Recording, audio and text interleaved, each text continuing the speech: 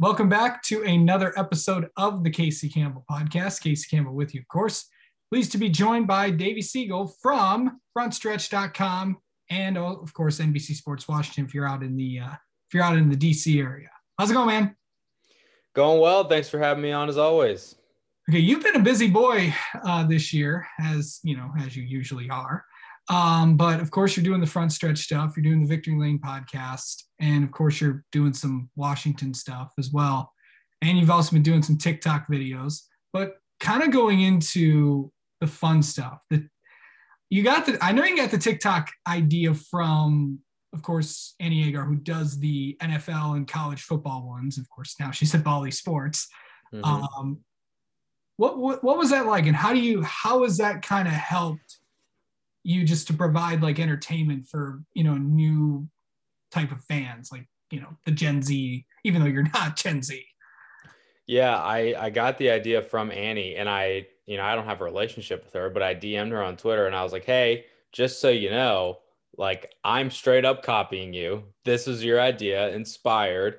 I just put a NASCAR twist on it, but she does great with it. And like you mentioned, now she's got a legit job as a reporter for Bally Sports. So that's sweet. But I've enjoyed it, like getting to know different NASCAR fans on TikTok, because everybody always looks at NASCAR from a 30,000 foot view. And they say, oh, it's an old man sport, all these Southern boys, whatever. There's a lot of different fans on TikTok that love their NASCAR. And I've gotten to interact with a lot of them. And it's funny. A lot of them, comment on my videos and they say, oh, where's this week's? Oh, I'm the first one to comment. Oh my God. And it's fun. I enjoy making them. I enjoy, writing the script and editing it all together. So it's a fun time, all inspired by Annie. Nice. The Victory Lane podcast, of course, that's, something that I think you started a few years ago. I know that you've had some pretty interesting people on in the industry, a lot of people that I've known as well. And from just being in this business for a long time. What's it been like to, catch up with people and, just kind of get to know them as people? It's been great. And like you said, I already know a lot of the people that I have on, on a friendship level, but getting to sit down, press record, and just tell stories and get to know them a little bit more and deeper. And then to put that out into the ether and have fans and other people get to know them as well, just recall stories. I like that part of it, to get other people up to speed on, who these people are, what makes them tick, how they got to where they are. For example, this past week we had Jeremy Clements on, and a lot of people know he's been in Xfinity for a while, but a lot of people don't know that when he was 19, he almost had his hand amputated. So we talked about how that happened, why that happened, how that shaped him. Incredible stories from that. So it's just stuff like that. We get to know people on a deeper level and try to put that out there. And, knock on wood, thankfully, a lot of people have given me a ton of their time and have been super honest and forthcoming. And it's a labor of love. As you know, Casey, I don't really make a dime off of it, but I enjoy it, staying fresh, doing some reps, keep it all going. So I'm enjoying it. And I'm thankful that everybody comes on and gives me all of their time and their honesty. It's really a treat.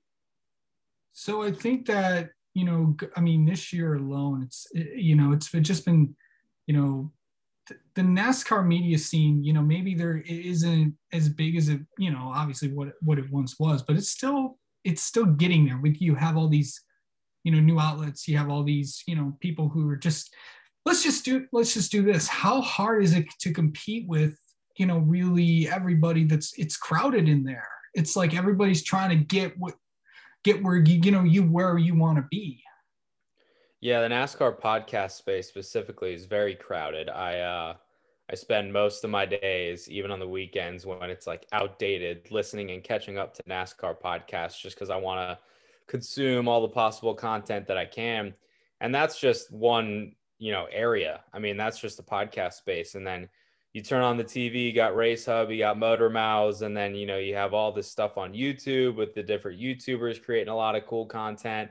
And you got countless talented writers for countless websites creating content, writing columns, making sure news is up to snuff, living on Twitter 24/7. It's a lot. And then, when you go to the racetrack, Dover this upcoming Sunday I'm going to, but I'm just going to be stuck in the press box, but hopefully things are opening up soon. You saw people at Darlington on pit road. I'm excited for that so that, we can go out and start doing our jobs a little bit more. But to answer your question, I mean, it's tough, NASCAR, I always tell people it's different than covering another sport because, in the journalism business, reporting, whatever, media, I guess you can say, right. It's a bit of a lifestyle to cover sports and cover the team or the sport that you're covering. NASCAR is that on steroids because it's just different in a lot of different ways, from sponsorship to relationships to the schedule to when news breaks, how news breaks, all those different things. It's not a 9 to 5 where you clock in and clock out. It is a lifestyle. So it's just hard to manage sometimes, but wouldn't change it for the world. Nope. So I know that, I know you've been at your fair share of races this year, and, I hopefully, a lot on, the East Coast, where I know you're based out of DC and all that. I know you've gotten to go to a fairly decent amount. What's it been like to, go there and just experience it, just to be there? Yeah, it's been good so far. I mean, Daytona, I was in the media center, which is my first time in an infield of a track since Vegas of 2020. So that was fun. And then I was able to go to Richmond, just in the press box again, in Dover. I'll be doing the same thing. I mean, it's good to go to the racetrack, don't get me wrong, but it's just like so weird. Just going in, getting your temp check, no practice, no qualifying, straight to the press box, mask the whole time, watch the race, do your thing, get out and leave. It's like everything that we have not done for the past, in my life at least, going to the racetrack for 18, 20 years. So I'm excited when we get back to somewhat normal, we can go in the infield, talk to people, and do our thing there. But it's been good to go and get there, and NASCAR and all the tracks have done a good job keeping everybody safe. So that's the main thing. So, and I know you've talked to a lot of people, and there's been a lot of people that, a lot of interesting people that you've talked. Who's, out of all the drivers that you've talked with, and I'm pretty sure I've talked to most of them that you have, who's been the most interesting to talk with?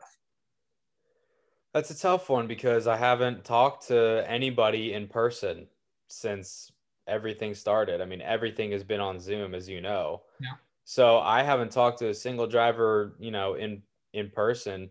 But just recency bias probably. But talking to Jeremy Clements this past week for Victory Lane, his Xfinity team's based out of South Carolina. And when COVID first hit and sports shut down, all the teams that are based in North Carolina couldn't work because of the stay-at-home orders. But Clements' team was in South Carolina and there was no stay-at-home order. And they were technically able to go into work and work on the cars, but they didn't because they didn't know where they were going and what car to work on. So even though COVID was, running rampant, they were still taking the precautions, going to work and trying to work, but they couldn't really get anything done prep-wise because they didn't know where they were going or what they were doing. So I found that kind of interesting. Yeah. Okay, so I gotta ask you, you're going to the Monster Mile this weekend.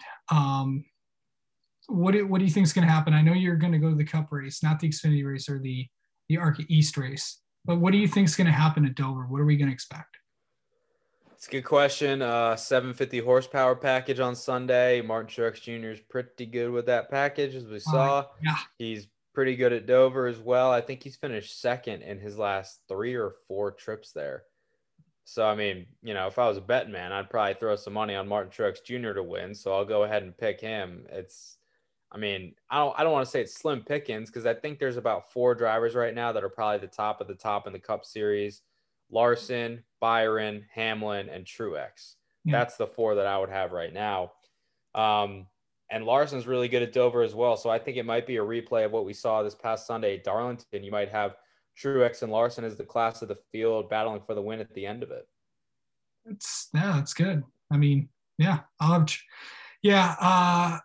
spoil the preview show what I do every week. I'll take Truex. Goodness gracious. I put my picks out on Twitter. It's like, yeah, he's really good there. It'll be interesting to see what happens at Dover.